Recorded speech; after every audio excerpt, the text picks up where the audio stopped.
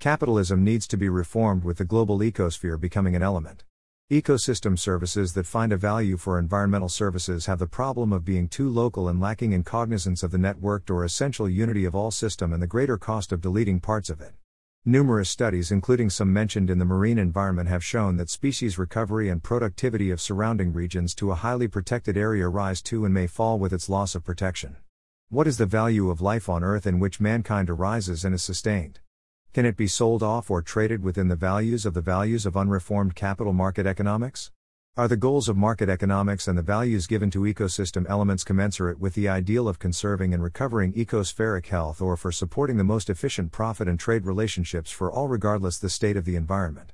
Is it necessary that protecting the ecosystem is of more economic value than exploiting and degrading it within supply and demand political economies? I think the reform of capitalism would include taxation and regulation, as well as in some cases ecosystem service evaluation. Taxation would make it costlier to harm the environment than to conserve it. Real estate developers, for instance, would pay fewer taxes on building homes that have no net loss of biota than builders that clear off biota and have a net loss of biota.